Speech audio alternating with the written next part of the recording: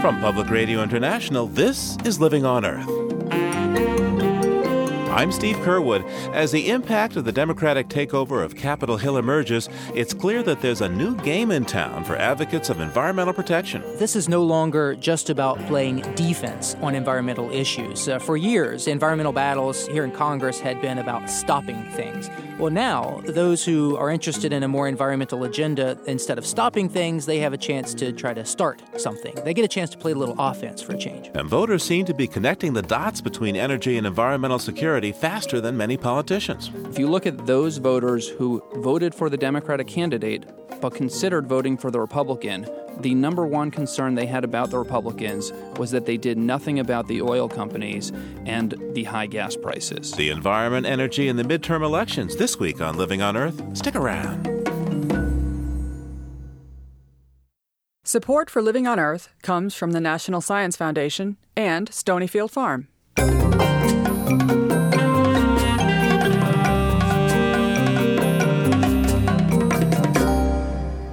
From the Jennifer and Ted Stanley studios in Somerville, Massachusetts, this is Living on Earth. I'm Steve Curwood. The midterm elections not only tipped the balance of power to the Democrats in Congress, they also shifted the political terrain in a number of state houses. And these changes might make America a little greener. California Democrat Nancy Pelosi is poised to become the next Speaker of the U.S. House of Representatives. Tops on her agenda, clean energy alternatives to oil imports. When we talk about reducing our dependence on foreign oil, when we talk about that, we talk about alternative energy. It's not just about drill, drill, drill. In this program, we'll look into whether the Democrats can deliver on their energy agenda as we look at the election and the environment, who's out, who's in, and what they're likely to do. Living on Earth's Washington correspondent Jeff Young is with us. Hi, Jeff. Hi, Steve. And from Los Angeles, our West Coast Bureau Chief Ingrid Lobat. Hello. Hi, Steve. So let's start in Washington with you, Jeff. This election really shook the ground there. So how does it change the landscape for the issues of the environment and energy? I'd say the best way to put it is that this is no longer just about playing defense on environmental issues. For years, environmental battles here in Congress had been about stopping things. Stopping the oil exploration in the Arctic Refuge, stopping offshore drilling, stopping changes to major laws like Clean Air Act, Endangered Species Act. Well, now, those who are interested in a more environmental agenda, instead of stopping things, they have a chance to try to start something. They get a chance to play a little offense for a change. Yeah, and they've got two fields to play on. There's the House and the Senate. What should we watch for there on the environment in the Senate? Well, I would say keep your eyes on the Senate Environment Committee. A very big change in power. The chair of that committee will go from Oklahoma Republican James Inhofe to California Democrat Barbara Boxer. And I'd challenge you to find any two lawmakers who are more diametrically opposed when it comes to their view on the environment. These two pretty much define the opposite poles of thinking here. And one example that springs to mind is climate change. Yeah, Jeff, I remember Senator Inhofe's statement. He's really outspoken as a climate change skeptic. So let's just dip into the archives for a moment for a little audio from one of those hearings. Let me just once again state my belief that global warming is an alarmism, and it's a type of a hoax. The climate alarmism that we hear in the media about impending planetary doom has taken on a striking resemblance to the classic story of Chicken Little. So Senator Inhofe thinks global warming is a hoax. What about Senator Boxer? Well, she thinks it's a real threat, and she is very outspoken on the need for the Bush administration to do more about climate change. And she's also very angry with the administration on other things. For example, Superfund, the program that's supposed to clean up toxic waste sites. She says it's out of money, and we need to reinstate a tax on industry to pay for cleaning up toxic sites. She also wants to find out more about how programs like that are operating under the EPA, for example. She says the administration is been withholding important information about things like contaminated sites around the country, and I expect she'll have hearings looking into that. And in the House, who are the key players there to watch? I would focus on the Resources Committee. I think that's the most striking change on the House side. West Virginia Democrat Nick Rahall is going to be taking over from California Republican Richard Pombo. That's a major shift in the paradigm there. Pombo had pretty much become the boogeyman for environmentalists. It seemed like just about any bill that would have the environmentalists up in arms would have Mr. Pombo's name on it. He tried to weaken the Endangered Species Act. He wanted to drill for oil in the Arctic. He wanted more offshore drilling. It even once proposed selling off parts of national parks. So now Pombo's out. Not only did he lose the chair, he lost his seat, and pretty much all of those ideas, I think, go out the door with him. So, Ingrid, tell us, what happened in that race? You covered the Pombo contest. Well, yeah, as established and as well-liked as the Pombo family is in his California Central Valley district, that district was just changing around him. It's becoming more liberal. There are fewer ranchers. There are more immigrants from India. There are also more Latinos registering to vote. And some of the voters I talked with told me that they resented Mr. Pombo's support for the president's policy in Iraq. The war was unpopular among some in the district. But most of all, I think, is what Jeff has been talking about. It's Pombo's outspokenness on the need to take on the nation's most important environmental laws. He really led the charge against the environmental agenda, you could say, and that made him the target of what I think may have been an unprecedented campaign, at least for the group Defenders of Wildlife, which led the charge. They decided they wanted to get this guy out. They spent more than $1 million. They organized buses of people to go door to door in his district, even some of them who lived outside the district. They spent all this money on TV ads, and I think that they can take some credit for what is a pretty big defeat, a chairman with 7 terms in Congress. Yeah, and I'd add the environmental groups here in Washington are not shy about taking credit for that. They're flexing their muscles and saying this is a message to anyone who thinks about tinkering with environmental protection. If you take on environmental protections, we're going to take on you. Now, Ingrid, who's new in Congress from the West? As I understand it, there are a number of new members that have pretty strong environmental records. Who comes to mind?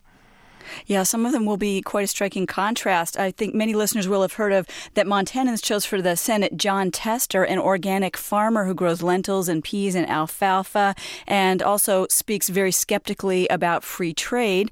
People in southern Arizona just chose a 36-year-old, a woman, to represent them, someone, Gabrielle Giffords, who the Sierra Club calls an environmental champion. She has a record in her state legislature on water and climate change issues. She wants to pay people to defray the cost of putting solar panels on homes. She wants to increase mileage standards for cars. And she also lists a new national commitment to addressing global warming as a priority for hers. And then there's the man who defeated Richard Pombo, Jerry McNerney. He'll be the first alternative energy expert in Congress. He's a wind energy engineer. So little by little, these changes altered the discussion on clean energy in Congress, I think.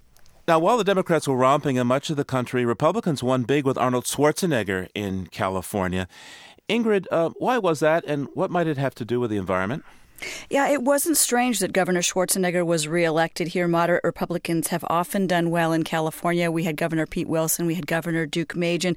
And once Governor Schwarzenegger moved towards more moderate stances in the latter part of his term, in particular championing climate change measures and really continuing to make California a leader on that issue, there really wasn't any doubt that he was going to win reelection. And that sort of Republican has always been popular in California. And, there are moderate pro-environment Republicans who are now saying, hey, that's the lesson from this election. We've got to start pushing that kind of pro-environment Republican moderate candidate if we're going to recover from this disaster on election night. And presumably, if they follow that route, that makes the environment a sort of common ground for possible bipartisan action. Now, there was a multi-million-dollar campaign to tax oil to finance alternative energy that went down to defeat there in California, Prop 87. What happened? That was financially, I think it was the biggest campaign in the country this year, the largest initiative in California history. One of California's most prominent environmentalists, Stephen Bing, sunk $50 million of his own money into this measure to tax oil companies and fund alternative energy. And the oil companies buried Bing's money in $100 million in TV ads against the tax. I caught up with Scott McDonald, spokesman for the No Side at the GOP election bash in Beverly Hills, and he blamed this huge waste of money, I guess you could say, on the initiative's backers. These people could have spent $57 million on something constructive, and they didn't, and so they need to answer that. We need alternative energy. We are all about alternative energy. It is not a vote on that. Now, Ingrid, how did voters respond to other initiatives involving the environment? Yeah, also on the clean energy front, in Washington state, that became the latest place to require that a portion of the state's electricity come from renewable power, 15% by 2020. Voters in several states decided to limit the government's power to take private property for things like urban renewal, when that property is going to be given over to another private party, like a builder. And these measures were very successful. They passed in 9 states. But where voters were asked to pass something more sweeping, let's say, for example, your local government downzones you. They decide they no longer want 5-acre ranchettes in your area, and you were planning to rely financially on subdividing your property into 5-acre parcels when you get older. Several measures around the West would have allowed you to collect money from the government for that loss of value, but those measures tended to go down. They went down in California, Washington, even in Idaho, Steve, a very conservative state traditionally, but in Arizona, voters said yes to that. And in other environment-related initiatives, in perhaps a preemptive move against animal rights activists, Georgia voters decided to enshrine hunting and fishing in their constitution. And, Steve, in Arizona, voters decided to possibly try to fend off factory farms by banning so-called gestation crates for sows. Let's go back to Washington for a moment, Jeff, and back to the Congress. Now, there's another thing the Democrats have criticized Republicans about, and that is that there's just not been enough oversight of environmental programs and agencies, that special interests have been able to get in there and write the rules and do things that maybe put money in people's pockets rather than protecting the environment. What are the Democrats going to do about this now that they're in control of both houses of Congress? Yeah, that has been a persistent theme, that this was a rubber stamp Congress, didn't really exercise oversight. I think you can expect more vigorous oversight from people like Senator Boxer in the Senate's Environment Committee. In the House Energy Committee, keep an eye on John Dingell, the veteran congressman. He's returning to that position, that chairmanship that he held 12 years ago. And back then, he was very famous as a very tough investigator, really digging into what the Department of Energy and Environmental Protection Agency were up to. And then there's the House Government Reform Committee. California Democrat Henry Waxman is taking over there. So I think we're going to see more hearings, more investigations into things like climate change. Were scientists censored when they tried to ring the alarm bells on climate change? I think they'll want to know more about how the rules were written for, say, mercury emissions from power plants. How did the Bush administration come up with its energy policy? And, who was holding the pen when these rules were written? So, speaking about climate change for a moment, any chances we'll see action on climate change with the Democrats in the majority? I think you can say safely that there are now more votes in both the House and the Senate for a cap on greenhouse gas emissions. However, it's still a steep uphill climb to pass any meaningful legislation until there's a change at the other end of Pennsylvania Avenue. Until the White House signals that they're ready to entertain this idea, I don't see those bills moving. Jeff Young is our Washington correspondent, and Ingrid Lobet is our West Coast bureau chief. Thank you both. You're welcome. You're welcome.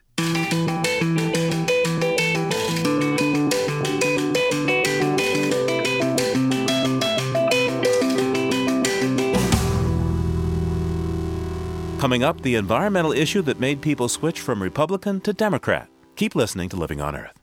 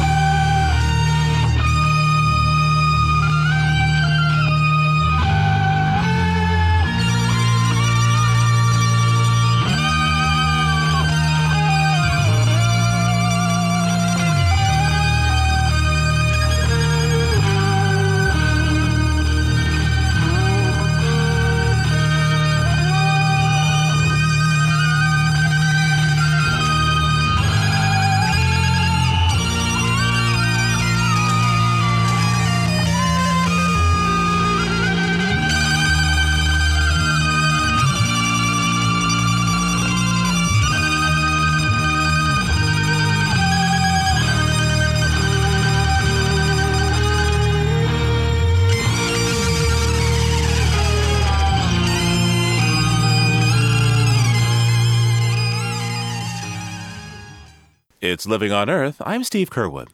During election season, people across the country heard many campaign ads with a common theme: energy. The price of gas is killing my farm. $86 to fill up my pickup. I'm dumping my profit into the fuel tank. For farmers like me, The cost of gas is the difference between getting by and getting left behind.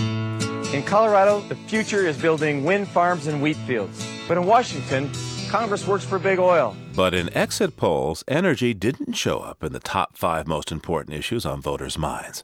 So how big a factor was energy in the environment in deciding midterm election winners? We decided to ask that question of Mike Bosian, the Associate Vice President of the Greenberg Quinlan Rosner research firm. It influenced it very significantly. While it may not appear as the number one issue voters talk about and say that they voted on, when you look at the data in the post-election surveys, you can see it was very significant. And I'll point to one piece of data that's telling.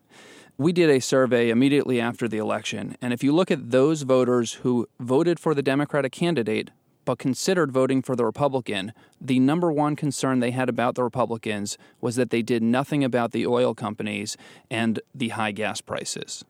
The voters learned about and were extremely frustrated that their Congress and their president had given large tax breaks to the oil companies at a time when gas prices were extremely high and the oil companies were making billion-dollar profits. That was one piece. A second piece was the positive side, the investment in alternative energy. And the voters believe that we are decades behind on investing in alternative energy and ending dependence on foreign oil, and they haven't seen the commitment that they're interested in on that issue. So, in a way, it looks like your data is telling us that voters may well be ahead of politicians in linking environmental issues such as energy and alternative energy with core issues such as the war and the economy. Very much so. We've been seeing this for actually a few years now, where we do focus groups where we talk to a dozen voters at a time across the country. And for several years now, we have heard them talk about renewable energy and wonder why we've had the technology for decades. Why haven't we set a course towards a renewable energy future? And the voters see this both as important to security and ending our dependence on foreign oil and our reliance on unstable countries, particularly those in the Middle East. At the same time, they naturally see renewable energy as a job creator. At a time when many of our manufacturing jobs have been outsourced, they have a can-do spirit, a belief in America's technological know-how that we can solve problems, that we can solve the renewable energy problem and create good jobs as a result. Mike Bosian, tell me of any particular races where you really saw these factors playing around energy and the environment. Sure. There were several. In the governor's race in the state of Iowa, where Chet Culver was victorious, both candidates actually tried to use not just ethanol, the traditional energy issue in Iowa, but wind power and other forms of renewable energy. And for Chet Culver, his positive messaging, it was a significant part. The notion of a brighter future for Iowa with good jobs, ending our country's dependence on foreign oil. We saw it significantly there. We saw it played in a positive way by Governor Rendell in Pennsylvania at a critical time in what ended up being a landslide victory, but that was a race that was very close early on, and Governor Rendell made the case correctly that he had done significant steps to invest in renewable energy in the state and also to change many of the vehicles in the state's fleet from regular gas cars to hybrid cars.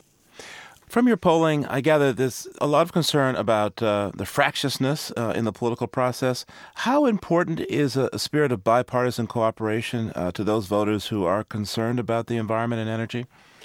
It's very important. They recognize that this problem will not be solved in a partisan way, that it will only be solved in a bipartisan way. And I think we saw in President Bush's speech a few days ago that this is an issue he understands he can work across party lines on. Whether it will be mere rhetoric or actual policy that requires an investment and more reliance on alternative energy remains to be seen. But it was one of the few issues he talked about in his speech as an area where he can work with Democrats. So I think the bipartisan component is very important. Your next set of numbers, what are you working on now, your next project? Well, I think a big part of the focus right now on these issues is how do we take elected officials who ran in to significant degree on alternative energy and convince them to work across party lines to address this issue. I think that's what the environmental community will be focused on. And from a research perspective, we're going to try to investigate what exactly it is they're looking for when it comes to alternative energy.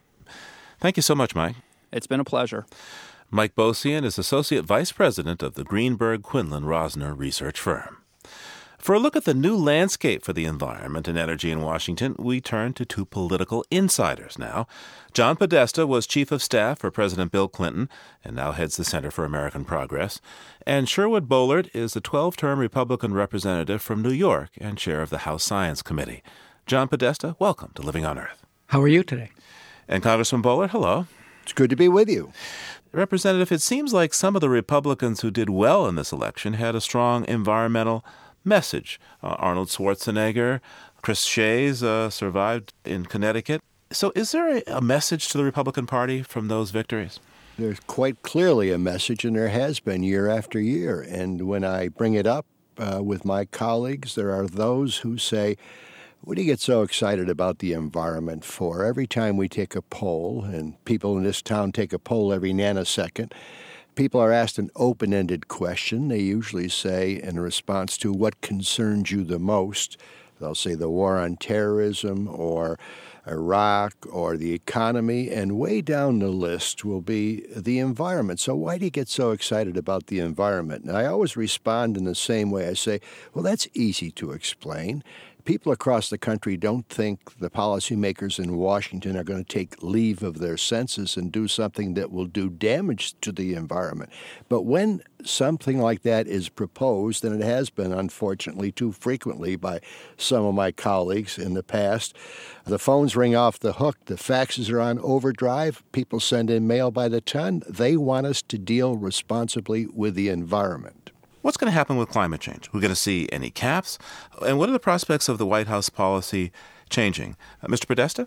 Well, I'm not particularly hopeful that the president's going to change his views on this. I think that he's long just said that we can rely on voluntary efforts. It's clearer and clearer. The science is just crystal clear that the globe is warming at a very rapid rate. And I think you see more and more people in the business community saying it's that we need to create a low carbon or no carbon energy future, and we need to create the right kind of economic incentives, including putting a cap and a cost on carbon pollution in the atmosphere. I think it may take a new president to do that. But my guess is both parties will compete on that question in the 2008 election, and you've already seen the leading Democratic presidential prospects come out with very aggressive energy policies that include caps on carbon emissions, including Senator Clinton, Senator Obama, and others. Well, John, I want to give you some cause for additional optimism, and I'm an eternal optimist. And I point out to the detractors in my party that even the President of the United States concedes that global warming is for real. I've talked to him about this subject one-on-one.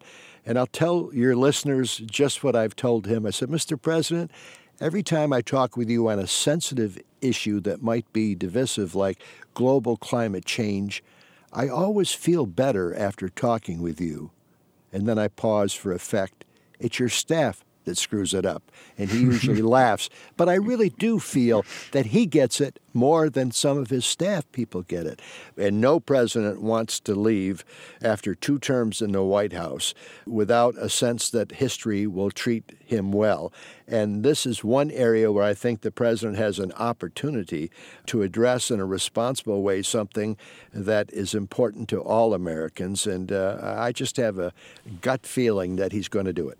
So let's talk now about a big Democrat in the House is John Dingell. He's been on the Hill, almost 50 years, something like that. Yeah, back in the 1950s. He's in line to get back his committee chairmanship at House Energy. Now, in the past, he's opposed fuel efficiency. He's opposed greenhouse gas caps. How much of a stumbling block do you think he'll be for Democrats, for the Congress, in terms of focusing on environmental change and climate change in particular? John Dingell's been a champion on certain environmental issues, protection of natural resources. He's a great hunter, and he loves the land and protects natural resources. He's been strong on the Clean Water Act. But he also comes from a district that is an auto-producing district and has been always worried, I think, about the impact of particularly clean air questions on the auto industry. I think that he understands now that probably one of the most important questions not only facing this country but facing the world is global warming and climate change. And I think you'll see him be active on the energy question and on the climate change question. I certainly hope so. I think that he'll be pushed also by the members of his committee who I think have gotten both educated on the question and will push forward to try to make some real change on that question. So let me ask you, Congressman Bowler, you've worked for many years on Capitol Hill with John Dingell across the aisle, sometimes in the majority, sometimes in the minority. How do you think he's going to be to work with now on the question of climate change, global warming, given that he does come from, where they make cars in Michigan? Well, that's a big question mark. I have the highest regard for John Dingell. In so many areas, I find myself a kindred spirit with him.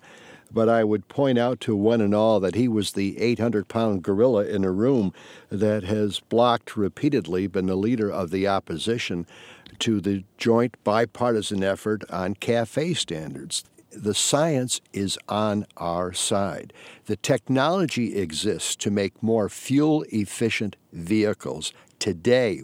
But quite honestly, our primary opposition from that common sense approach has come from John Dingell, the auto industry, and I understand no one likes mandates. They don't want to be told by government that they have to do anything. But if we sit back and wait for a voluntary program to trigger in, we'll probably wait throughout eternity.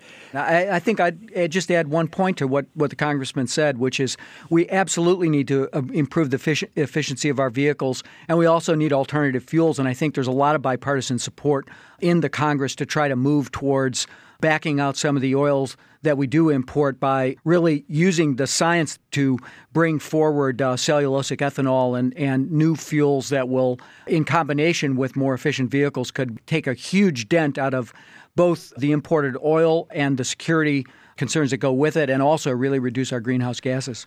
Some would say that what's happening in Washington on this question is kind of agreeing to collude to the oil addiction. I mean, the president said we're addicted to oil, but so far, responding to the problem of addiction to oil from really both sides of the aisle kind of looks like, two alcoholics saying, gee, this is really bad for my liver, and ordering another scotch. Well, maybe I'd take that one first. I think that the congressman has, rightfully said that both parties, or at least some leaders in both parties, have been impediments to raising CAFE standards. When I was in the White House working for President Clinton, when we tried to do that, there were constantly riders put into appropriations bills that blocked our ability to do it, and that was bipartisan in its support. But I think things have changed, and I think that you see more leadership. I like to think it's from my party, but I think that we really need it from both parties to really move forward on this and to kind of break down the special interests hammerlock that particularly the oil companies have, on the Congress in the past and on this administration. I'm very optimistic as I look forward, not because of the election results. I'm a little bit disappointed that the Democrats are back in the majority and my fellow Republicans are back in the minority. But the principal message out of the election of 2006 was that the American people are sort of fed up with the polarization and a lack of consideration for another point of view. And what they're saying to those of us in Washington is sort of come together, agree on the problems, and then try to develop a consensus solution. Don't just talk about it, do something. I want to thank you both. Sherwood Bowler is the outgoing Republican representative from New York's 24th District, where he served 12 terms without ever being defeated, because you chose retirement, sir. Thank you so much. Thank you. And John Podesta is president of the Center for American Progress and formerly chief of staff for President Bill Clinton. Thank you, sir. Great to be with you. And Congressman, thank you for your service. Thank you so much. Washington is home to an army of lobbyists who champion everything from environmental protection to free markets. Two approaches, by the way, that are often at odds. But the trends linked to this year's elections seem to have shaken some of those predictable lineups, as well as the legislative majorities. Joining us to discuss climate change and the changing political climate is Stephen Hayward, resident scholar at the American Enterprise Institute, a free market-oriented think tank. He writes AEI's Environmental Policy Outlook. Welcome to Living on Earth, Mr. Hayward. Good to be here. And from San Francisco, Carl Pope. He's executive director of the Sierra Club. It's the nation's oldest and largest grassroots environmental organization. Welcome, Mr. Pope. It's great to be back. Carl Pope, let me ask you specifically, over the next 2 years, with a Democratic majority in the House, with a razor-thin Democratic majority in the Senate, what happens in terms of climate change at the federal level from your perspective, and what would you like to see happen? Well, let me distinguish between what happens on climate change and what happens on the things that help solve climate change. I think we're likely to see some substantial forward progress, at least in the House, perhaps in both houses, on renewable energy and efficiency. I think that is a part of the agenda that is not as controversial, and that I was going around the country this year. You saw all over the country, you saw political ads featuring wind turbines. So I think we'll see some substantial forward progress, at least in Congress, and I hope the president will go along, on renewable energy. I think on the question of an ultimate national climate change policy, the House may pass a strong piece of legislation. The Senate, I think, with the 60-vote rule, is unlikely to do so. I think the remaining global warming deniers in the Senate will be willing to filibuster anything meaningful that establishes an umbrella national policy on global warming. So my guess is we don't actually see that happen. But you might well see a bill pass the House. Henry Waxman has a good bill in, and of course there's now the California bill, which was signed by a Republican governor to serve as a bipartisan model, which is somewhat different than Waxman's bill. So I think you'll see some real action in the House. But what I really want to see is some real action in both houses on the solutions to global warming, especially the relatively non-controversial solutions like efficiency and renewables. Stephen Hayward, administration really has played down the need to respond to the threat of global warming. So how much do you think the administration might move its position in light of these election results? There was an interesting straw in the wind 2 or 3 months ago, reported by Mike Allen in Time magazine. It raised a lot of eyebrows and generated a lot of buzz in Washington. Mike Allen reported that he was talking to a senior White House official who said that Bush was getting ready to do a 180 on climate change and described it as, in the old cliche, a Nixon to China moment, or the actual quote that appeared was, only 2 oil men could get all the players to the table, including the oil and auto industry, and broker some large and grand compromise on this. And I've heard separately from people who have had casual lunches or dinners with Bush recently that one of the things he's changed his mind about was the environmental issues. And I've asked for details, and people said we were mostly there to talk about Iraq, and so we didn't ask for details. Now, this has been controverted by a number of named people at the White House saying, no, this is an exaggeration. It bears the hallmarks of possibly a trial balloon by a faction, perhaps, in the White House trying to push things this way. But there's still some thought that you may be seeing some large initiative proposed in the State of the Union address next year. And if that's the case, then it might be a whole new ballgame. We'll continue our conversation with Stephen Hayward and Carl Pope in just a moment. Keep listening to Living on Earth on PRI, Public Radio International.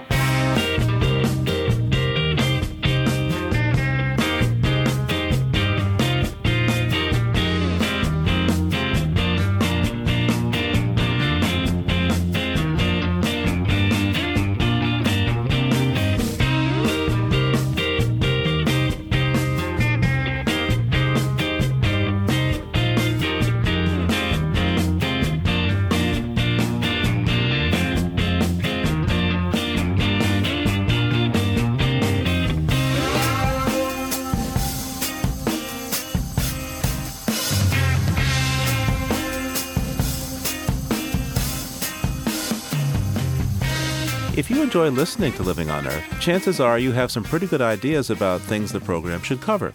Good news, bad news, or just plain interesting. If you think it would make a worthwhile story for the radio, please get in touch. You can zap us an email at comments@loe.org or call the Living on Earth listener line at 800-218-9988. That's 800-218-9988. Or write 20 Holland Street, Somerville, Massachusetts, 02144. You're listening to Living on Earth on PRI, Public Radio International.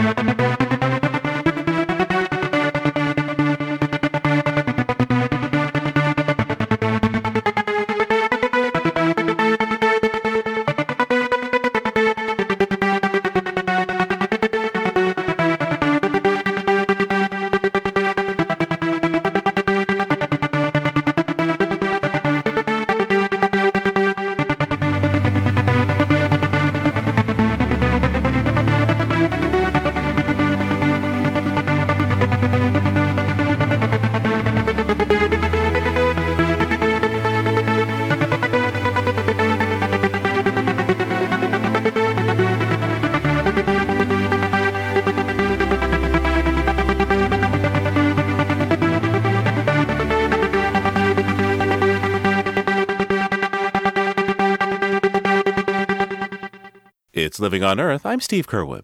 Back now to our post-election conversation with Carl Pope from the Sierra Club and Steve Haywood from the American Enterprise Institute. So let's turn now to the nuclear industry. Some environmentalists have joined industry saying we should give nuclear power another look because of climate change and greenhouse gases. Carl Pope, what kind of traction do you think that's going to get in this Congress, and what kind of traction do you think it should get? Well, if somebody wants to build a nuclear power plant with their own money, God bless them. Nobody does. Everybody wants to build nuclear power plants with somebody else's money, usually the American taxpayers. I mean, the subsidies contained in the last congressional energy bill were so bad that the Wall Street Journal denounced them and the Bush administration declined to support them. So I think that the difficulty with nuclear power is you can make it safe, then it's not cheap. You can make it cheap, then it's not safe. And so far, but I'm an agnostic on the future, nobody's figured out a way to do both. But at the same time, we shouldn't throw all of our investment dollars in things which don't show much sign of penciling out economically, when we have a ton of stuff in the efficiency and renewable areas that is extremely promising economically, and in many cases would be happening in the free market if government wasn't getting in the way. Steve probably even agrees with that. Well, Steve Hayward, let me ask you, your organization, the American Enterprise Institute, looks to market-based solutions wherever possible. What about the argument that maybe nuclear would be okay as long as the private markets do it? Yeah, Carl's right. I am in substantial agreement with him. In fact, I passed around the op-ed article he wrote with Ed Crane in the Washington Post a couple of years ago saying, let's have a level playing field for all energy technologies and get rid of all the subsidies. That deal is still on the table. Well, see, by the way, I mean, this is I tell people and my environmentalists and liberal friends, this shows in some respects our essential powerlessness of our two different camps, that we can't seem to push that very far down the field, because we could get together on that one. I do think if we go to, as I think ought to be thought about, a carbon tax down the road as a way of leveling the energy playing field and adjusting our energy portfolio in this country, then the economics of nuclear power and other alternative energies begins to change quite a bit. I mean, Carl's right about nuclear subsidies. I was against them, still am against them. But some alternative energy, like wind power I just mentioned, also has some pretty large subsidies and tax breaks. So, I think I could reach a large agreement with Carl that we ought to get rid of all these things and try and level the playing field and stop a lot of the special interest gaming of this business. And what I hear from you is a new tax, a carbon tax. Yeah, I don't think either party is going to go there. Democrats will be afraid of being, the tax accusation from Republicans, and they're always right to be. And I don't think Republicans are going to lead with that either. But a lot of economists will tell you that would be the best way forward on this issue. And so I think a few years down the road that may unfold. So let me ask you about this. Can I just really reach across the ether to shake his hand? I completely agree. If we're not careful here, you guys are going to get together and start singing Kumbaya or something. How can this prevail in the halls of Congress?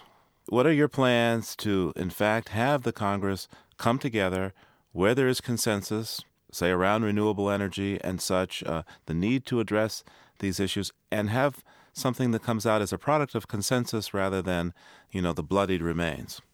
Hey, I'm the executive director of the Sierra Club, not Plato's philosopher king. I don't think I know how to do that. More seriously, though, what's interesting is what's happening at the state level. You are seeing at the states. I mean, it is a remarkable thing that it is easier for, and frankly, the Sierra Club, which is not very popular in Idaho, but it is actually easier for us to walk into the Idaho legislature and sit down with the Republican caucus in the Idaho legislature and talk common sense about energy than, frankly, it is to talk with either party in Washington, D.C. There is something profoundly broken at the federal level that is not profoundly broken at the local and state level. And I'm not sure I have the precise answer about why, but I think the solutions to what ails Washington lie in trying to understand what is the dynamic that enables states as disparate as California and Georgia to work out these issues in a relatively nonpartisan way with very different local politics. And yet the same thing cannot seem to happen in Washington. Well, we don't have a national climate policy we can point to with bullet points saying we're doing X, Y, and Z. But there's a lot going on. Carl pointed to some things on a state and local level, which I think part of that is show, but part of it is real. And then you have a lot of industries taking the lead, trying to become more energy efficient for their own purposes. So I'm actually more optimistic than a lot of the sort of gloomier projections that the curves are going to start bending in a more favorable direction a lot faster than people think. Stephen Hayward is resident scholar of the American Enterprise Institute. Carl Pope is executive director of the Sierra Club. Thank you both, gentlemen. Thanks for having us. Thank you.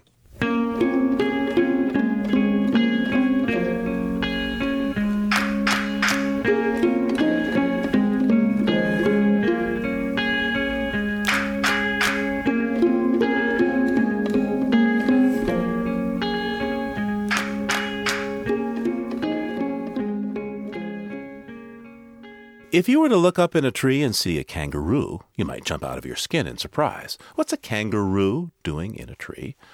Well, if it's a tree kangaroo, it's probably making itself right at home. Not much is known about the elusive tree kangaroo, but scientist Lisa Dobik hopes to change that. She's been researching these teddy bear-like tree climbers and working to conserve the ancient forests of Papua New Guinea that one species of these high-altitude marsupials calls home.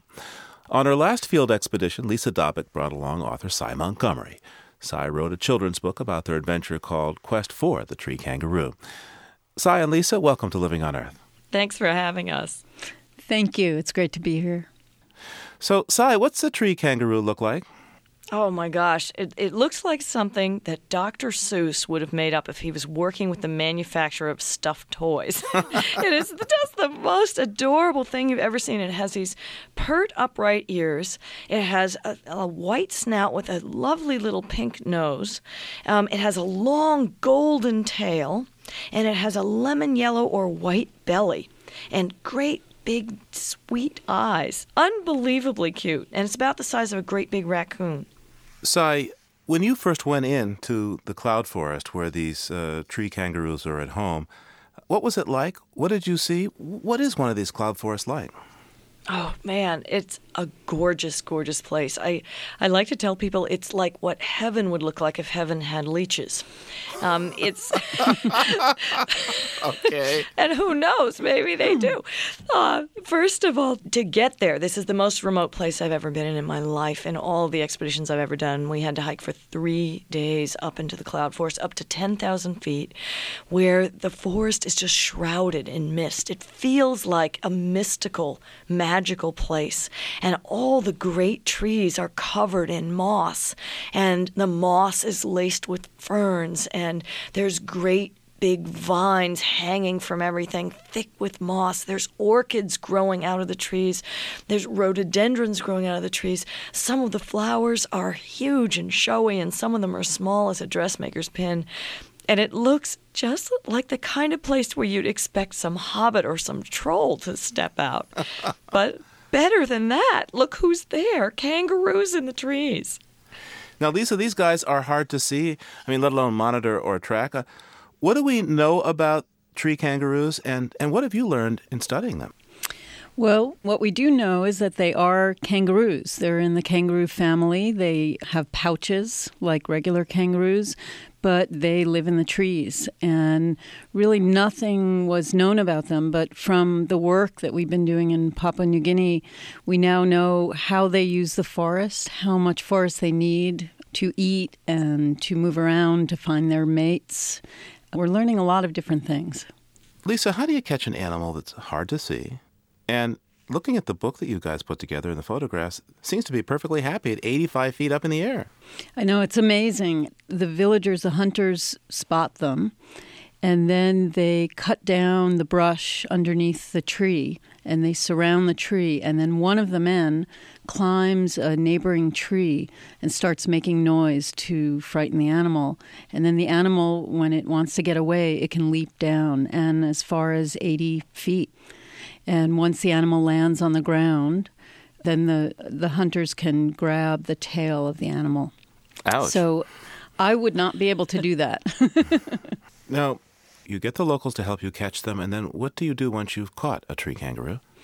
Well, we have a team of researchers, and we take blood samples, measurements of the animals, and then we put radio collars on them to really get a good handle on the home range of the animals, because that's going to determine how much forest we really need to protect for healthy populations of animals.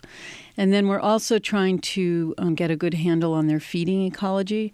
So far, we've documented that they eat over 90 species of plants. So we put the radio collars on, but we're also, these blood samples and fecal samples, we're able to look at the genetics of tree kangaroos. And that's really important because very little is known about the taxonomy and the classification of tree kangaroos. There was a new tree kangaroo species that was discovered in 1995, so only 10 years ago. And for a large mammal, that's pretty exciting. Now, Sai, from your visit there, how do the people of New Guinea view the tree kangaroos? Well, they think, until Lisa told them, that everyone has tree kangaroos. That's why they thought she was kind of nutty to want to see them. And they were thrilled to discover that they were the lucky ones, the only people in the world to have the species that Lisa studies, the machis. It only lives on one peninsula, on one half of this one island in the whole world. Animals like this often have some folklore about them. What's something special that folks there believe, maybe a myth about the tree kangaroo? Well, they obviously think that tree kangaroos have some kind of special power, because there's one belief that if you think of the girl that you love before you let your arrow fly to shoot a tree kangaroo, at the moment the arrow pierces the animal's body, that's when she will fall madly in love with you. Oh, my. That makes it tough on the tree kangaroos. Yeah, I know. It's really a pretty rotten Valentine's Day gift for them. Lisa, what are the major challenges facing the tree kangaroo in terms of conservation? In this area, it's mainly over hunting. And that's why we can work with the local hunters to talk about sustainable resources. Because with them agreeing to set aside portions of land that are safe for the animals to breed and then disperse, they actually can have a sustainable resource. In other areas of New Guinea, it's logging and mining, so basically the destruction of the tree kangaroo's habitat.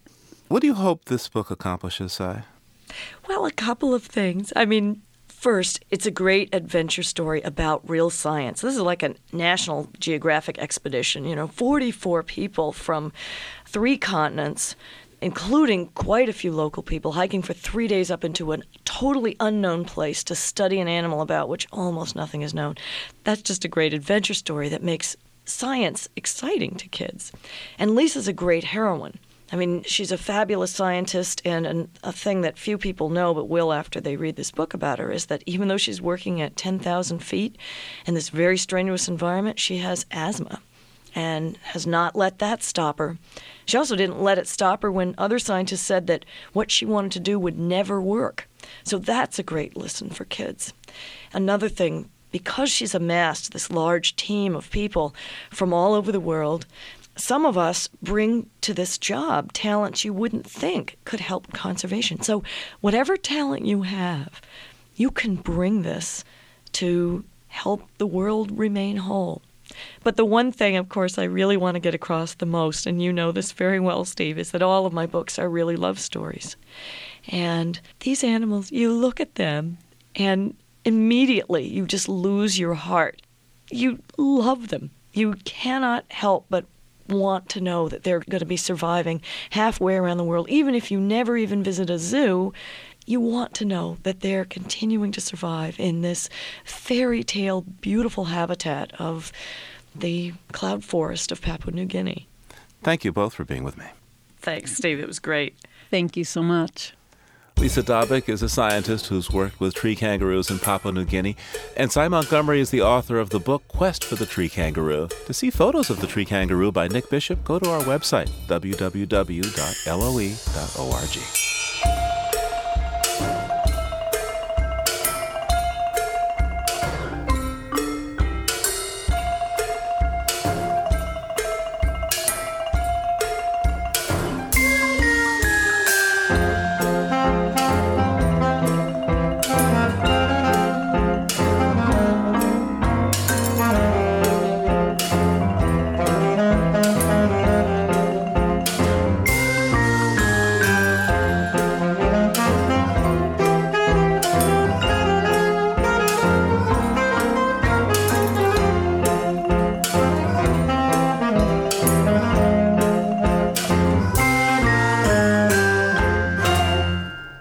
Next week on Living on Earth, a mother reflects on how her family lost their Vermont sheep farm to government efforts to prevent the spread of mad cow disease. I am extremely grateful for the opportunity to have had a farm.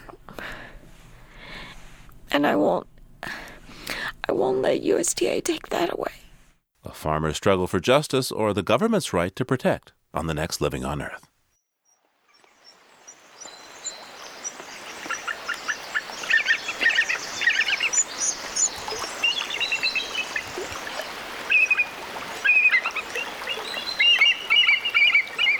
We leave you this week with the calls of our national symbol. The bald eagle was declared the official emblem of the United States in 1782. The raptor was listed as endangered in the lower 48 states in the late 1970s, but has since made a remarkable comeback due to the ban on DDT, as well as protections under the Endangered Species Act. Bernie Krause recorded this fledgling bald eagle learning to fish for salmon near Glacier Bay in Alaska.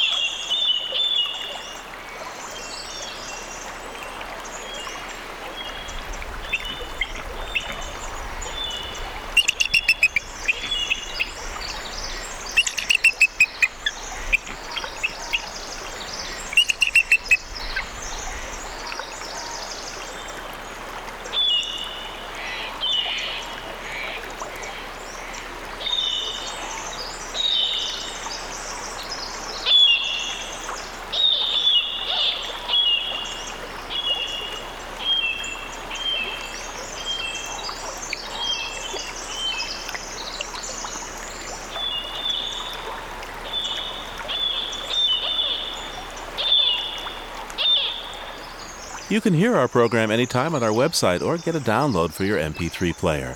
The address is LOE.org. That's LOE.org. You can reach us at comments@LOE.org. Once again, comments@LOE.org.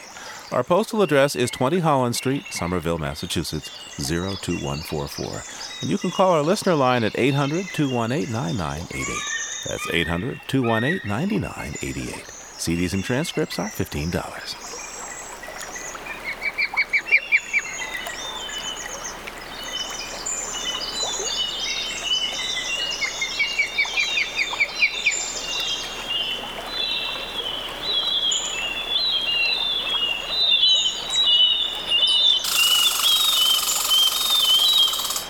Living on Earth is produced by the World Media Foundation. Our crew includes Ashley Ahern, Eileen Belinsky, Bruce Gellerman, Tobin Hack, Ingrid Lobet, Emily Taylor, and Jeff Young, with help from Bobby Bascom and Kelly Cronin. Our interns are Ian Gray and Jennifer Percy. Dennis Foley is our technical director. Allison Lirish-Dean composed our themes. You can find us anytime at LOE.org. I'm Steve Kerwood. Thanks for listening. Funding for Living on Earth comes from the National Science Foundation, supporting coverage of emerging science, and Stonyfield Farm, organic yogurt, smoothies, and milk. 10% of profits are donated to efforts that help protect and restore the Earth. Details at stonyfield.com. Support also comes from you, our listeners, the Ford Foundation, the Park Foundation, and the Saunders Hotel Group of Boston's Lenox and Copley Square hotels, serving you and the environment while helping preserve the past and protect the future. 800-225-7676. PRI, Public Radio International.